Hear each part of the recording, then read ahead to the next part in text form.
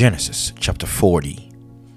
It came to pass after these things that the butler and the baker of the king of Egypt offended their lord, the king of Egypt.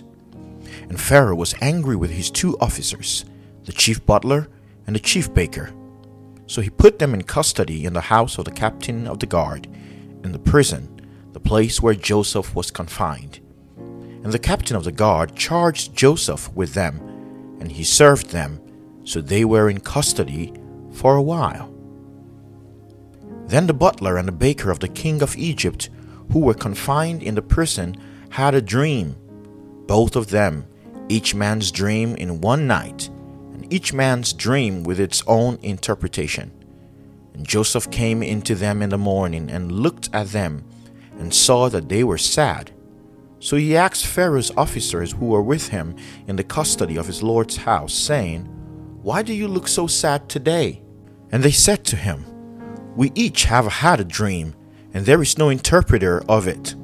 So Joseph said to them, "Do not interpretations belong to God? Tell them to me, please."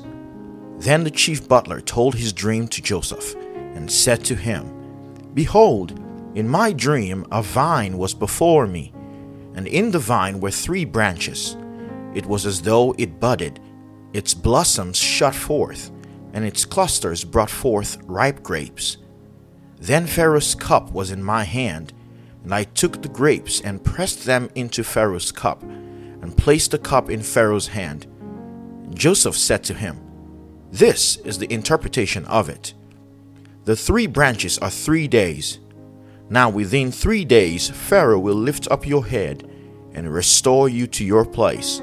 You will put Pharaoh's cup in his hand according to the former manner, when you were his butler.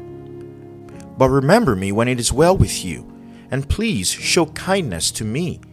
Make mention of me to Pharaoh, and get me out of this house. For indeed I was stolen away from the land of the Hebrews, and also I have done nothing here that they should put me into the dungeon." When the chief baker saw that the interpretation was good, he said to Joseph, "I also was in my dream, and there were 3 white baskets on my head. In the uppermost basket were all kinds of baked goods for Pharaoh, and the birds ate them out of the basket of my head." So Joseph answered and said, "This is the interpretation of it. The 3 baskets are 3 days. Within 3 days Pharaoh will lift off your head from you and hang you on a tree, and the birds will eat your flesh from you."